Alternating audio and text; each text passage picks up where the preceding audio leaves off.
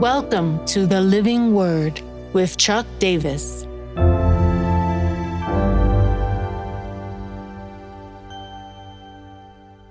Acts 26, 12-18, Mission and Darkness. In this connection, I journeyed to Damascus with the authority and commission of the chief priest. At midday, O king, I saw on the way a light from heaven, brighter than the sun, that shone around me and those who journeyed with me. And when we had all fallen to the ground, I heard a voice saying to me in the Hebrew language, Saul, Saul, why are you persecuting me? It is hard for you to kick against the goads. And I said, Who are you, Lord? And the Lord said, I am Jesus whom you are persecuting. But rise and stand upon your feet, for I have appeared to you for this purpose, to appoint you as a servant and witness to the things in which you have seen me, and to those in which I will appear to you, delivering you from your people and from the Gentiles, to whom I am sending you, to open their eyes so that they may turn from darkness to light, from the power of Satan to God, that they may receive forgiveness of sins and a place among those who are sanctified by faith in me. This is a situation where Paul is giving his testimony before Agrippa. This is later in his missionary journeys. And he's recounting a power encounter that he has had that led to his conversion. In Acts chapter 9, it was light shining from heaven, a temporal blinding until he would be healed in Jesus' name by Ananias, who comes to him, who's being called by God in another place. And Paul is both converted and changed in this moment, transformed from being a persecutor of church to becoming the main patron of the church in the missionary sense. In this process, he hears from the Lord that he's going to be able to talk about things that he has seen and things that he's yet to see. What had he seen?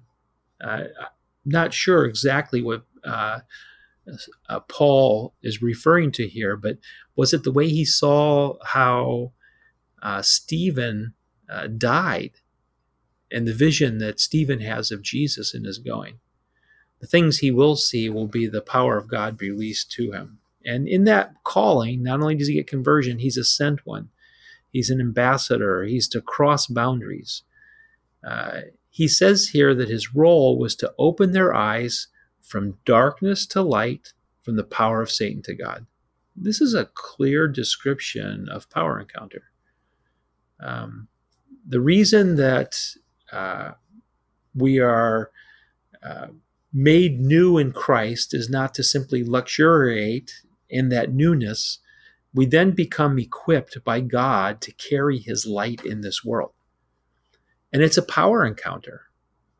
When we're moving people from darkness to light, it's not simply getting them the right information. It's moving them from the power of Satan to the power of God. This means that it's a task of proclamation, but also a task of demonstration that's unleashed in prayer. Unless the blinders are pulled off of people, all the right information in the world won't change them. There has to be a transformation that happens in the heart. The so what of this is to remind us that whenever we're witnessing, whenever we're pointing to Jesus, we're in a power encounter. And the now what is a reminder not to make this task of witness into a natural activity.